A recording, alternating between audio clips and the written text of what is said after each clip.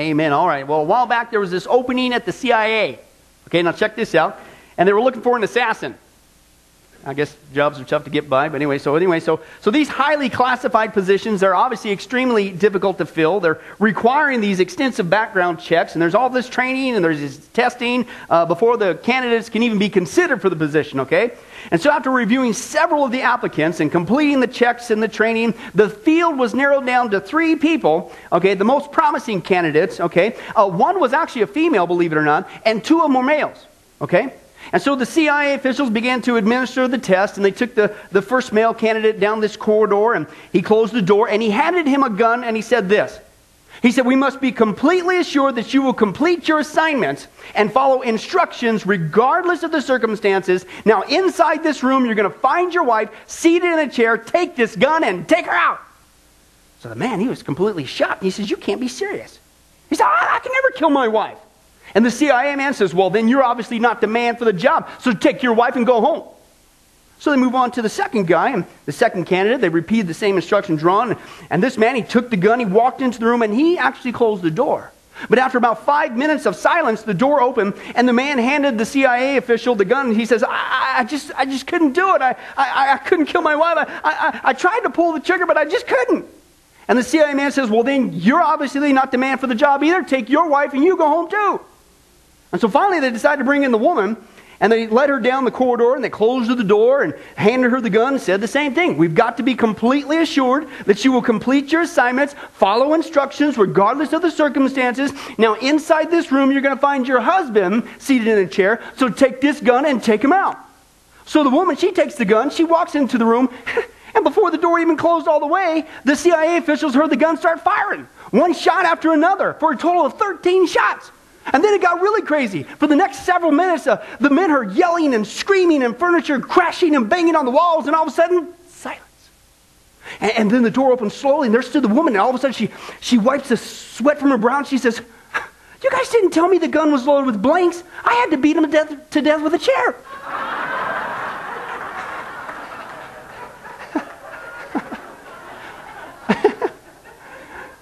Now, why are you even laughing at that? No, hopefully the point with that is, how many guys would say that lady's behavior is a little surprising? Hello? Okay, I mean, you get married, you're just married for life. You're supposed to be there for each other, not beat each other with a chair. Okay, and folks, I'm telling you in all seriousness, did you know that I found some behavior even more surprising than that? Okay, and these people too are married. They're married spiritually, if you will, to Jesus Christ. They're called Christians.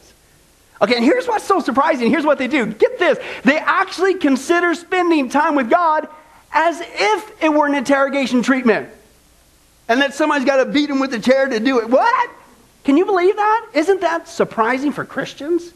And so the point is this. How did it get that way? I mean, how in the world did it ever become an interrogation treatment procedure to spend time with God? And if you put in the context as a Christian, I mean, I would assume it didn't start off that way, did it? I mean, I would assume when we first got saved, man, we couldn't wait to be with God. We couldn't wait to spend time with God and love Him and cherish Him. We loved God. Remember that? And so this is the question. How did it get like this? Well, folks, we've been seeing in our study, what I've learned over the years is personally this. It happens when we lose sight of what we really have in Jesus Christ, and that is a personal, loving, intimate relationship, a beautiful one, with who? God, the creator of the universe. And folks, I'm telling you, as Christians, you can be truly born again. But once you lose sight of that, I'm telling you, overnight, your once vibrant walk with Jesus Christ just turned into a dry, stale, stupid, boring, man-made religion called churchianity.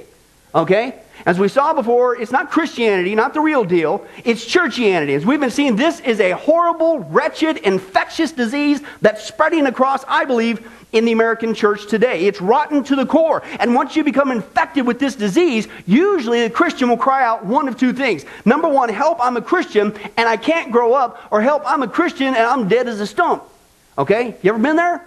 All of a sudden it feels like God's a million miles away and you're not going anywhere spiritually. Guess what? God didn't move, you did.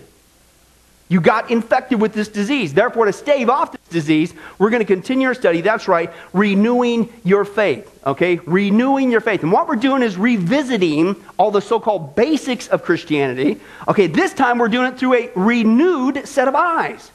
And we're going to look at them again the way it's supposed to be looked upon, and that is through the eyes of a relationship with the creator of the universe. Because that's the tagline, is it not? A non-Christian will come up to us and they'll say, well, I don't understand this Christian religion. And what do we say? Oh, Christianity is not a religion, it's a... But do we treat it that way? That's why they get the impression it's just another religion. Now, last time if you were here, we saw the first basic thing that we need to get renewed, and that is our prayer life. Okay? And what we just saw there was, in light of God's omnipresence and how huge and immense He is the reason why we should pray. And what we saw is the reason why we should pray is because when you put in the context of who God is and how big He is and He's above and beyond the universe, who in the world wouldn't want to? Give me a break. I mean, when we pray to God, when we talk to Him, who are we talking to? This isn't some rock star. This isn't the president. This is God. This is the creator of the universe. And He wants to hear from me. And you. Who wants to hurry that up? Why would you have to have your arm twisted on that one? Are you crazy? This is God. That's why we pray. Now, when you keep that in mind, it gets rid of that churchianity disease. It gets back to being a relationship like it's supposed to be. Okay? But that's not all. The second reason why we pray, okay, that we need to renew is we saw, okay, why do we pray? Well, let's break it down again even further. All right, what is prayer? We know why, because who in the world wouldn't want to? Give me a break. This is God. Okay, but what is it exactly? Well, once again, don't take my word for it. Let's listen to God's. We're going to take a look at what Jesus has to say on this topic. Luke chapter 6. Luke chapter 6 is our opening text, if you'd like to turn there. Luke chapter 6. And if you find Luke chapter 6, what do? Moo, and then go to verse 12, or go to verse 12, then moo, if whatever you'd like to do, just get there. Luke chapter 6, let's take a look at verse 12. Now what we're going to see is you turn there, in the context of what's going on here, Jesus is going to be engaged in a certain behavior, pay attention to that, okay, right before He does two really important things. And I think the behavior He's engaged in kind of affects that. And that's what we're going to see in the context. Luke chapter 6, let's take a look at verse 12. Here's what it says. Now, one of those days, Jesus went to a mountainside to go camping and eat burnt hot dogs and marshmallows and... No, that's not what He's doing there. What's He doing there? He's going to pray. And listen to this, He didn't just pray. He spent the night praying to God. What? Wow. Now, when morning came, He called His disciples to Him, and He chose 12 of them, who He also designated apostles. There was Simon, who was named Peter, his brother Andrew, James, John, Philip, Bartholomew, Matthew, Thomas, James the son of Alphaeus, Simon, who was called Zealot, Judas the son of James, and of course Judas Iscariot, who became a traitor. Now, number 2, He went down with them, and He stood on a level place. A large crowd of His disciples were there, and there was a great number of people from all over Judea and Jerusalem and from the coast of Tyre and Sidon who had come to hear Him, Jesus, and to be healed of their diseases. Those troubled by evil spirits, demons, were cured, and the people, all tried to touch Him. Why? Because power was coming from Him and healing them all. All of them. Okay? And here's what I see going on in the context. I think it's pretty obvious. Right before, if you put it in the context, before Jesus was making a very important decision, i.e. the choosing of His 12 disciples, apostles, what was He doing? What was He doing the night before? Okay, He was praying, obviously. And He wasn't just praying. He was praying how long? He was praying all night long. Now, notice the side effect. He obviously not only picked His disciples, which was very important, okay, decision to make, okay, but it says right there, He was so infused with power that He was healing all the people of their diseases, and the demons were fleeing just, phew, right? Wouldn't that be cool? Okay? And here's the point, folks, let's be honest. How many of us have ever done that? How many of us has actually done what Jesus did here, and that is not just pray, but pray the whole night to God? Well, that's those things that those prayer warriors do. Right? Not me. No. I don't see it's just for a select few. And if we're honest with ourselves this morning, I mean, man, that sounds impossible. Praying all night long? Are you kidding me?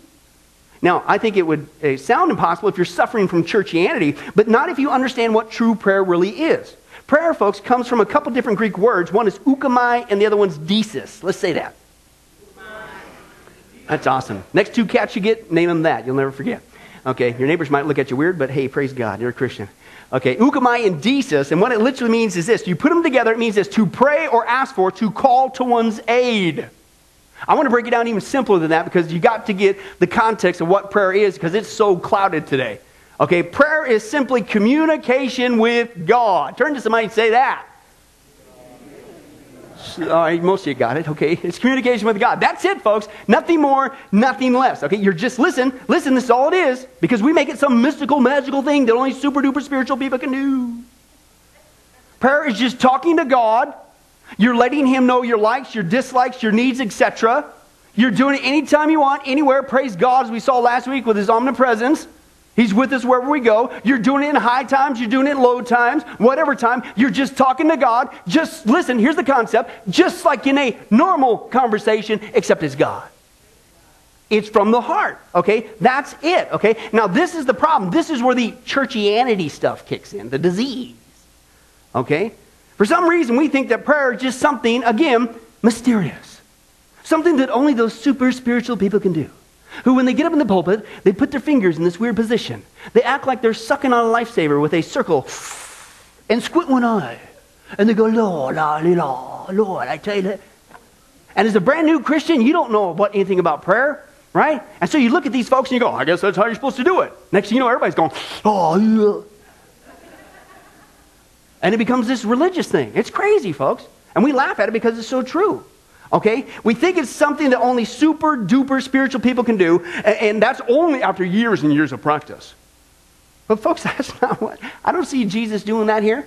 I don't see Him following a list or a form. He was just opening His heart. He was praying to God all night long. He communicated to the Father, expressing His desires, His thoughts, I'm sure. And in a nutshell, again, that's all prayer is. You're just communicating with God. It's a normal, heartfelt conversation, just like you would have with a friend, a family member, whoever, okay, except again, your audience is God. It's not that hard to figure out. Anybody can do it, believe it or not.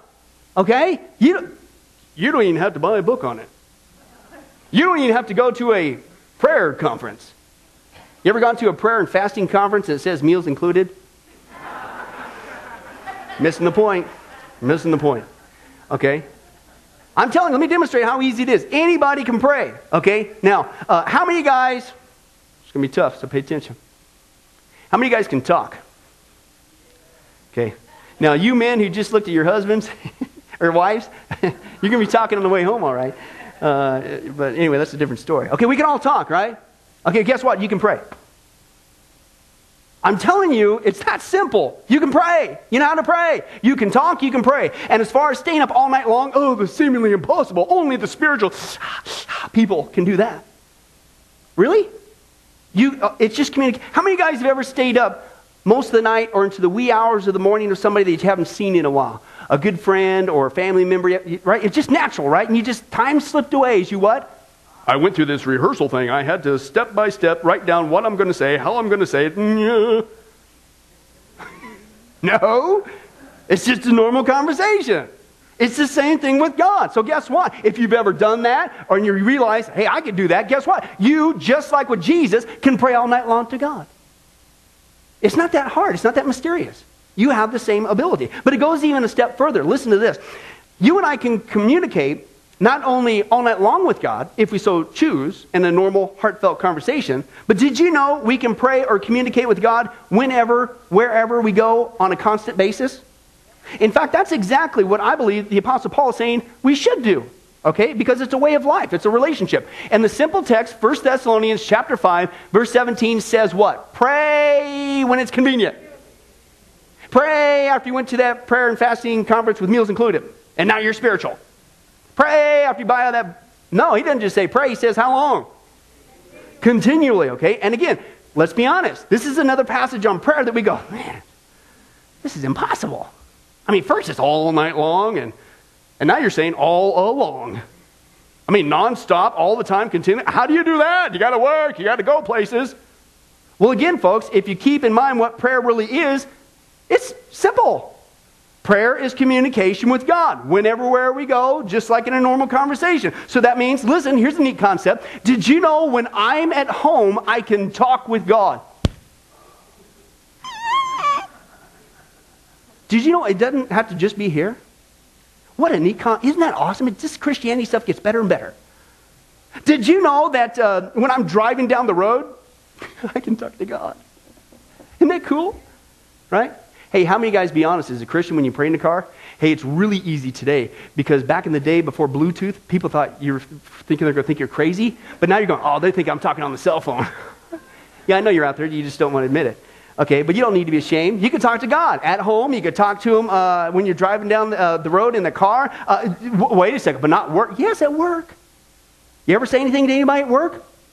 Do you think God's just, well, He's at work. Ooh, there's a force field around it. He can't get through to me.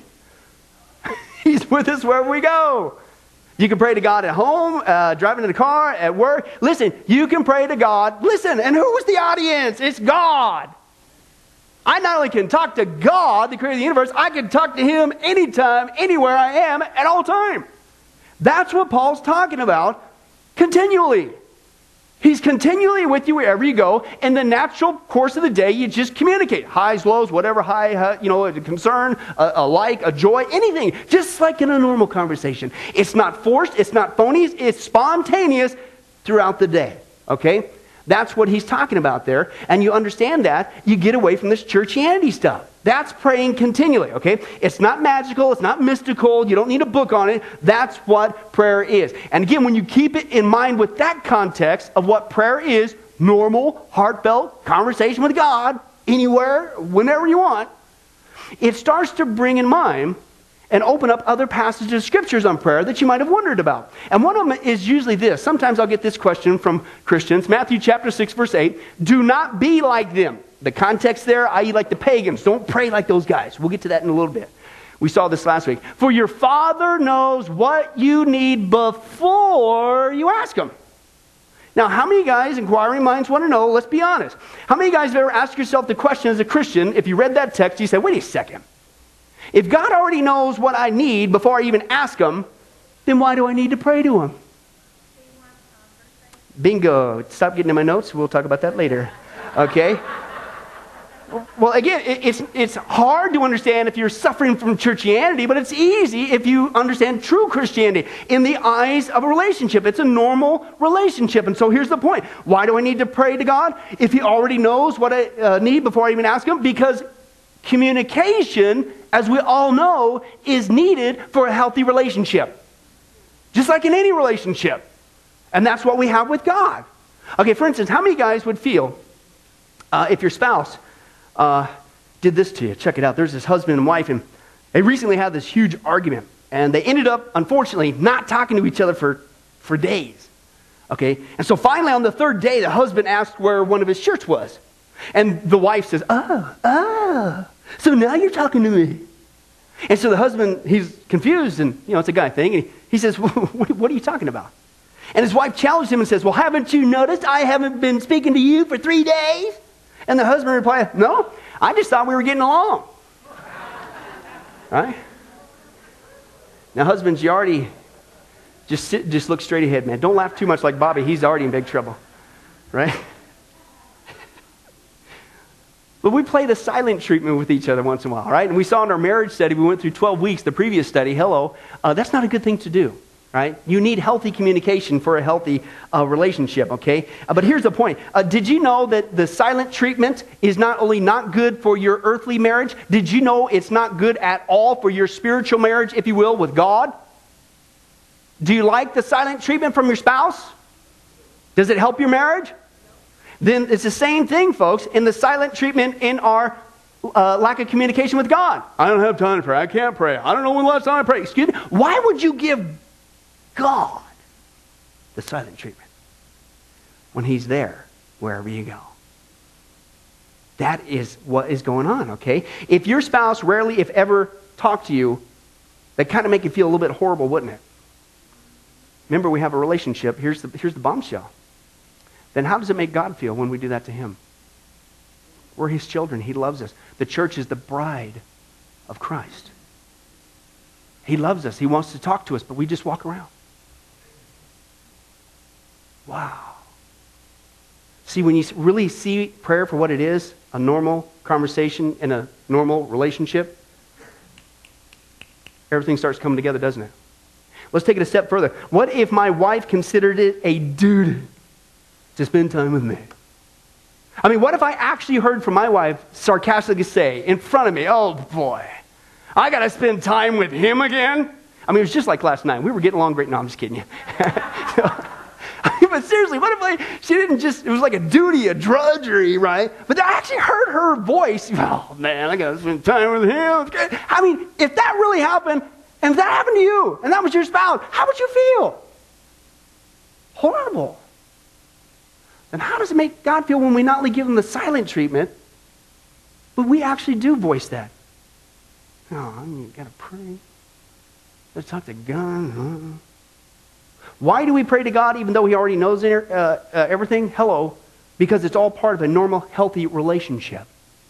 And you need conversation, communication for a healthy relationship. And I'm telling you folks, when we get back to not just why do we pray, because who wouldn't want to, but what prayer really is and how simplistic it is, and we've made it so messed up, have we not, in the church? Churchianity, that disease goes right out the window, amen?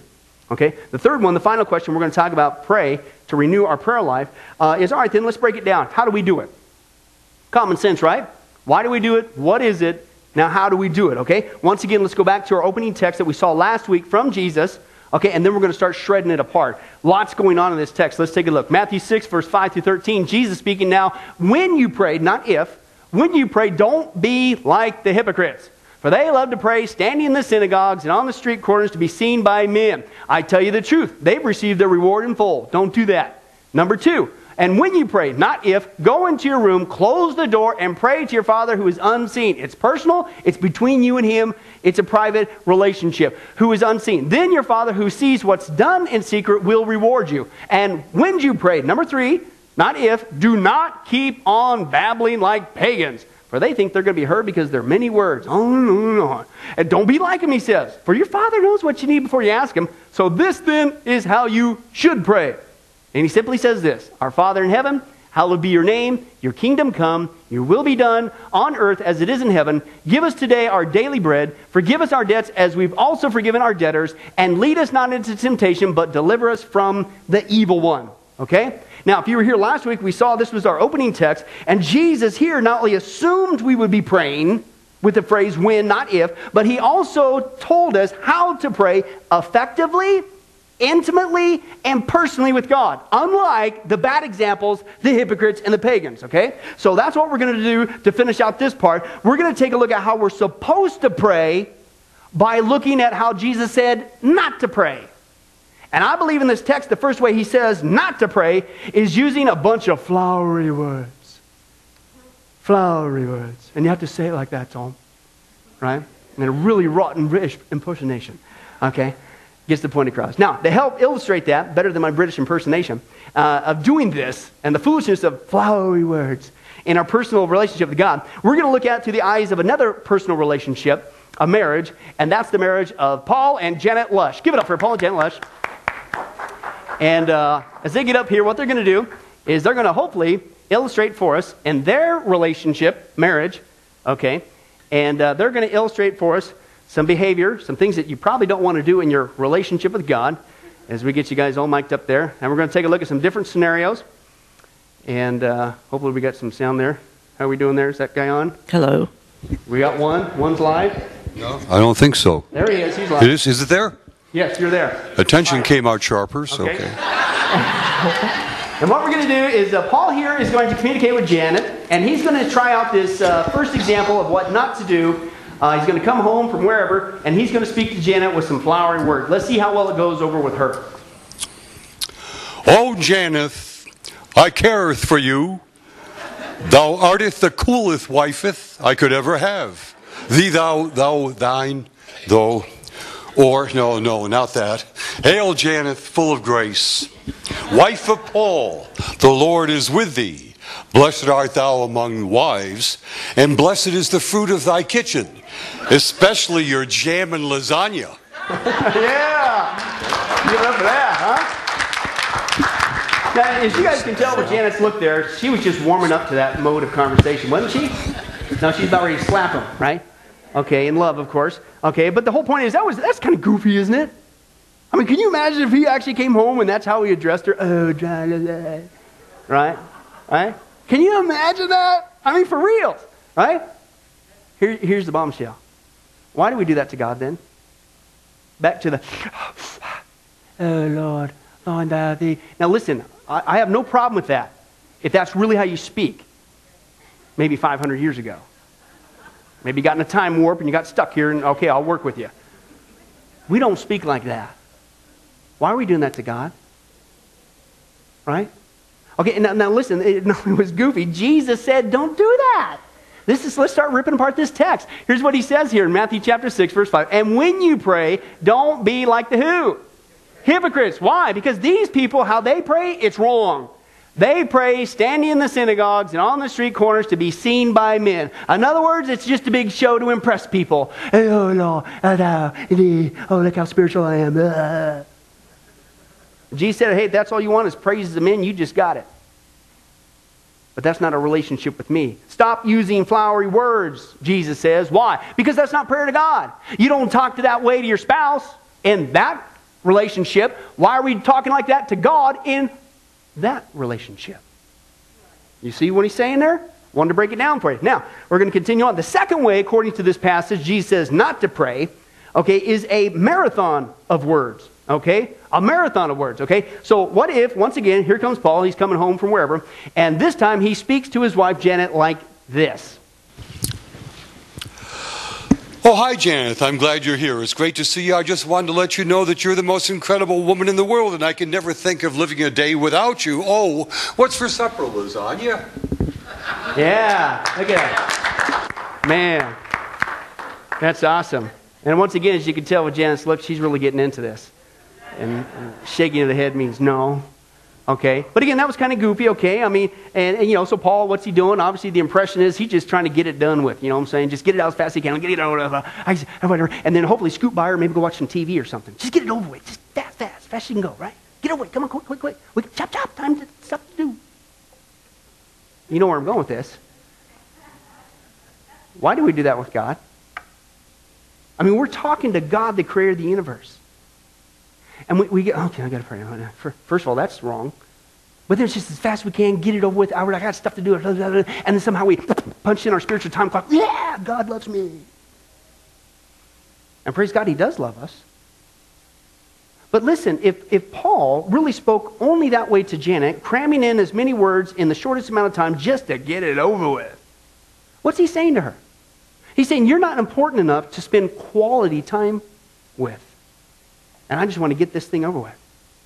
We're not supposed to do that with God. In fact, again, Jesus said, don't do this. That's a bad example. Here's what he says now in this text, Matthew 6, verse 7. And when you pray, don't keep on babbling like the who? Pagans. Babbling on, because they think they're going to be heard because of their many words. Jesus said, if you're going to pray to God, what a privilege that is in the first place, but the last thing you want to do is just to get it over with as fast as you can, babble on, some mindless thing, just get it over with. I like what one guy said. Listen to this. This is convicting. He said, mindless prayer is offensive to God. Wow, that cuts to the quick, doesn't it? Mindless prayer is offensive to God. Why? Well, when you look at it through the eyes of a relationship, remember, it's supposed to be that. How would Janet feel if, again, that's the only way that Paul communicated to her? Just as fast and go. In fact, he's doing the same routine over and over again, just quick to get it over with. Nothing new, nothing spontaneous, nothing from the heart. And then he walked around her and just went about his business. Do you think she'd find that offensive? Mindless prayer is offensive to God. Jesus says, don't do that. Don't be like them. The third way that we don't pray to God is a list or a formula of words. Okay? You're following a script. Okay? For instance, what if Paul were to come home and this time he was to speak to Janet this way? All right, let's take a look at it. I got to do this right. Oh, Janet, I adore you. You're the greatest wife in the world. Okay, step 2. Oh, Janet, I confess that I'm unworthy as a husband. How could you ever care for me is beyond my comprehension. Oh, yeah, step 3. Oh, Janet, I thank you for all that you've done for me and for being the best wife ever. Step 4. Oh, Janet, I humbly ask that you provide me a morsel of food and stuff like that. How about lasagna? Yeah. Give it for the Paul and Janice Show. All righty. Huh? Isn't that awesome? Doesn't it make your heart feel so warm when your spouse comes to you with a speech that's rehearsed? Yeah, no, it doesn't work, okay? Especially when Jesus taught us to pray like this. I hope to open your eyes on this passage. I'll never forget the first time it was opened in my eyes. Matthew chapter 6, verse 9 through 13. Jesus said, now here's how you're supposed to do it. Okay? He says, our Father in heaven, hallowed be your name. Your kingdom come. Your will be done on earth as it is in heaven. Give us today our daily bread. Forgive us our debts as we've also forgiven our debtors. And lead us not into temptation, but deliver us from the evil one. Okay, now here's the point I want to bring up on this passage. Has anybody ever noticed the length of that prayer? Stop and think about that. The length of that prayer. When Jesus said, not just what the prayer is and what it contains, but the length of that prayer. It's not that long, right? It's just a couple of verses. It's short, straight to the point, all about God, personal, intimate, right? Okay, that's what it is. Now, here's what I've noticed. How funny it is. Jesus finally tells us, here's the bad examples. Now, here's how you're supposed to do it. And it's a short prayer, straight to the point, from the heart, between us and God. And then we take that short, straight prayer from Jesus and we turn it around into this giant, lengthy formula. And that becomes the only way we can now pray to God. And it becomes something perfunctory and just like, okay, step one, step two. Oh no, I skipped a step. Oh, I got to start all over. Do we do that in our normal conversation? Hey, if that's a good starting point for you to learn some of the art, if you will, of prayer, that's fine. But at some point, shouldn't you put the formula down and start speaking from the heart like it's a relationship? Okay? And one more to go. The fourth way we don't pray to God is a last resort of words. Okay, a last resort of words. Okay, for instance, what if Paul were to have a day like this? He starts the day off, he's going to end the day, wrap it up, but how, if this was his day and how he communicated with Janet went something like this. Let's take a look. Move down.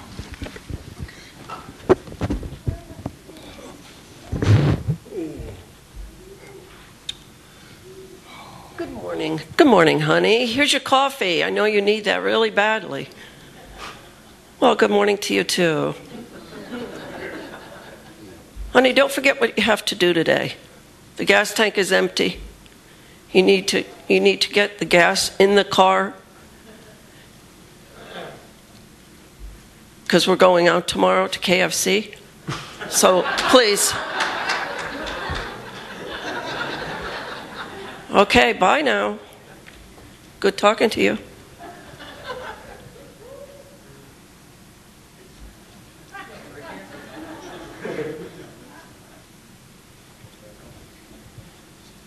Hi, honey. So good to have you home. It's been lonely not talking to anyone. So how did your day go? Everything go okay? Oh, excuse me. I'll get out of your way. Yeah, okay. I'm glad everything went well today. Do you have laryngitis? Oh, getting tired. Oh. Okay, honey. I guess you're all tired out now? Calling it a night, huh? Get gas, and because tomorrow we have to go to KFC and pick up Pastor Billy and take him to dinner. I don't know whether to clap on that or not. Oh, wow. Can you believe that? You guys had me fooled. I was digging that cow cup right there. I'm putting this on tape. I didn't script the KFC part. So that was unfortunate. But anyway, here's the whole point, folks. Can you imagine if Paul did that all day long, from the time he got up to the time he got to bed? He literally just ignored Janet, even though she was right there the whole time, wherever he went, trying to communicate with them. Yeah, give him another hand. Right? And then almost as an afterthought, right before he went to sleep, it's like, oh yeah, like I almost forgot something. Okay, you know where I'm going. Why do we do that to God? This isn't the president. This isn't some rock star. This is the creator of the universe who sent his son to die on the cross for us so we can have this beautiful, loving, intimate relationship. I could speak with him whenever, wherever I go. He's with me wherever I go, even at work, even in the car.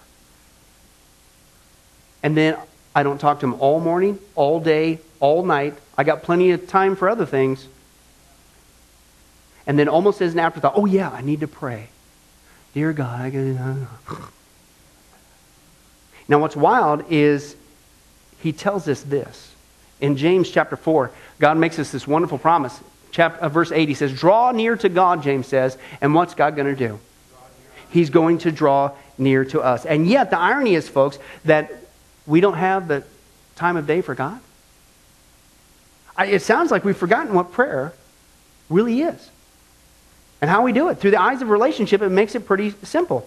Okay? And so here's the point.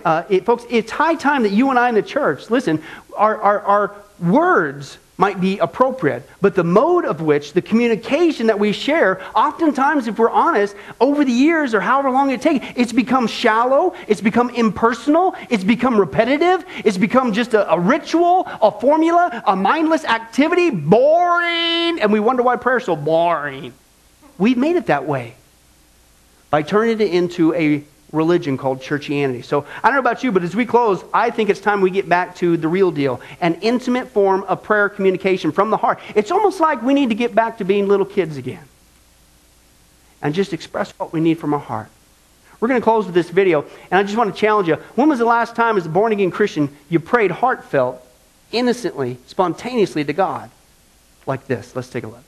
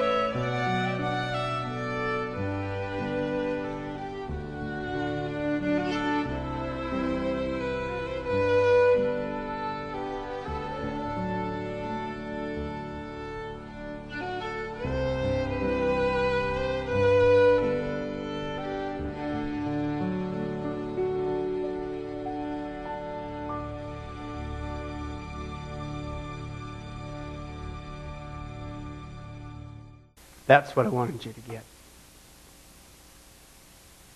Ends on the famous response in 2 Chronicles 7:14. If my people will humble themselves and pray, turn from their wicked ways, then I will heal their land.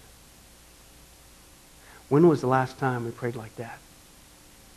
Like little kids. Spontaneous from the heart. And I got to thinking, maybe that's why revival's not coming to our nation at this time.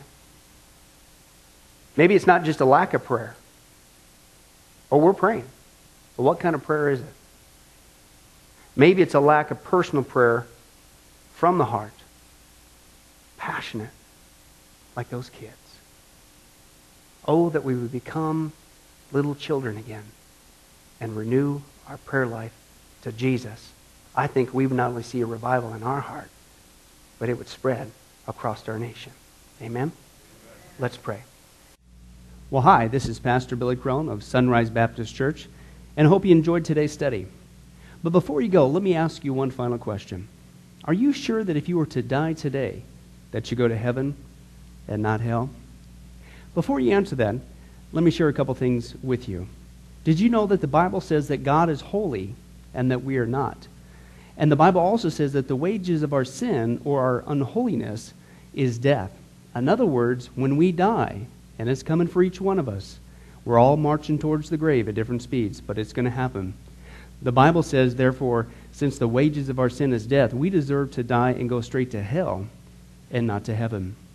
And that's bad enough, but to make matters worse, we don't want to admit this. God already knows. He knows all of our behavior, everything, our thoughts, what we've done, what even we're going to do. He knows it all. He's gone. Even though He already knows this, we don't want to admit this.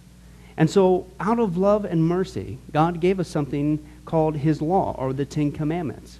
It's kind of like His x-ray into our heart to show us what He already knows, that He is holy and that we are not.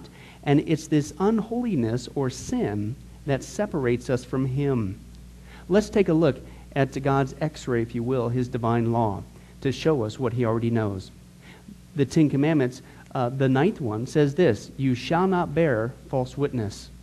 Okay? That's called lying. Okay?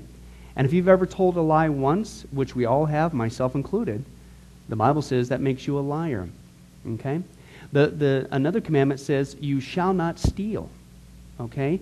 And you might think, well, that's something that everybody does. Well, it doesn't make it right, and it demonstrates what God is trying to show us, that we all have sin, and it's separating us from Him. Even if you took a pencil in the third grade from somebody, if you did it without permission, that's stealing. And so now you've become a thief. The Bible says that you shall not use the Lord's name in vain. And how interesting it is and unfortunate that the only name under heaven by which men might be saved, the name Jesus Christ, has now become a common cuss word. The Bible says that God is so holy that even His name is holy. If you've taken the Lord's name in vain and used it as a cuss word or even flippantly, the Bible calls that the sin of blasphemy. And so now you become a blasphemer. The Bible says you shall not commit adultery. And Jesus says if you even look at another person with lust in your eye, you've committed adultery in your heart. And finally, the Bible says you shall not murder. And you might think, well, hey, I haven't done that one. Really? Well, again, the Bible says that the sin of hatred is the same as the sin of murder. The only difference is you pulled the trigger, if you will, in your heart. You wish they were dead. And in God's eyes, it's the same thing in principle. Folks, that's only just a couple of the Ten Commandments. We didn't even go through all of them. But I think you're starting to get the picture. The Bible is correct. We have all fallen short of the glory of God, myself included. And that we are separated from God as a result. And so when our time comes, we're not automatically going to heaven. We are headed for judgment. We are headed for hell. Now let me tell you the good news. The good news is that God so loved the world that He gave His one and only begotten Son, Jesus Christ, to save us. Jesus Christ died on the cross. It was the death penalty of its day. He paid in full the price for our sins to be forgiven. Let me give you an analogy. For instance, even today, we could see that a person could commit a crime They cannot reverse it. The sentence has been passed. The judge has slammed his gavel, and they are ushered off into their jail cell. And in this particular crime, they are going to receive the death penalty. And so they're behind bars just waiting for the time, waiting for the call for them to go and receive the death penalty.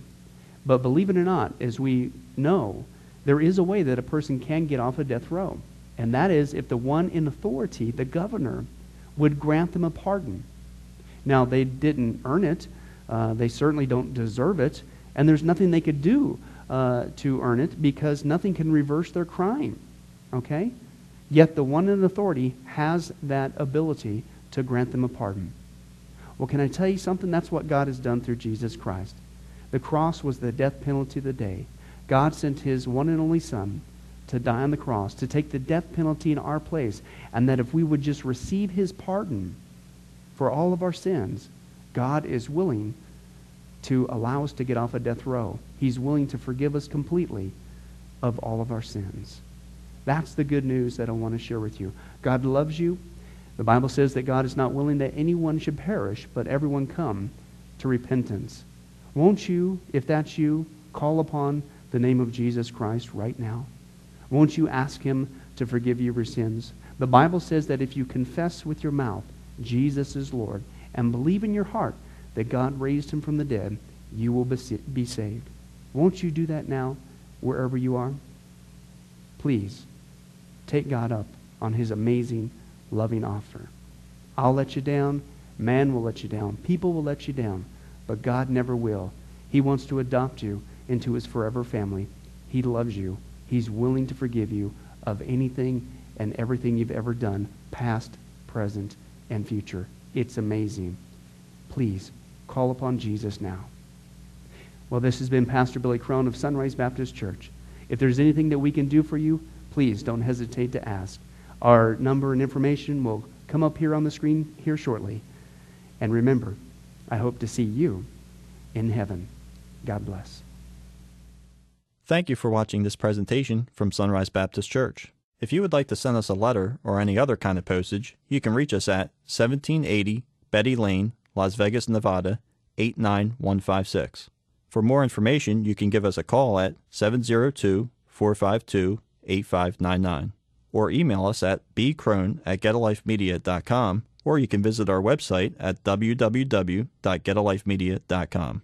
Billy Crone and this ministry can also be found on Facebook and Twitter. Join us for services at www.sunriselv.com.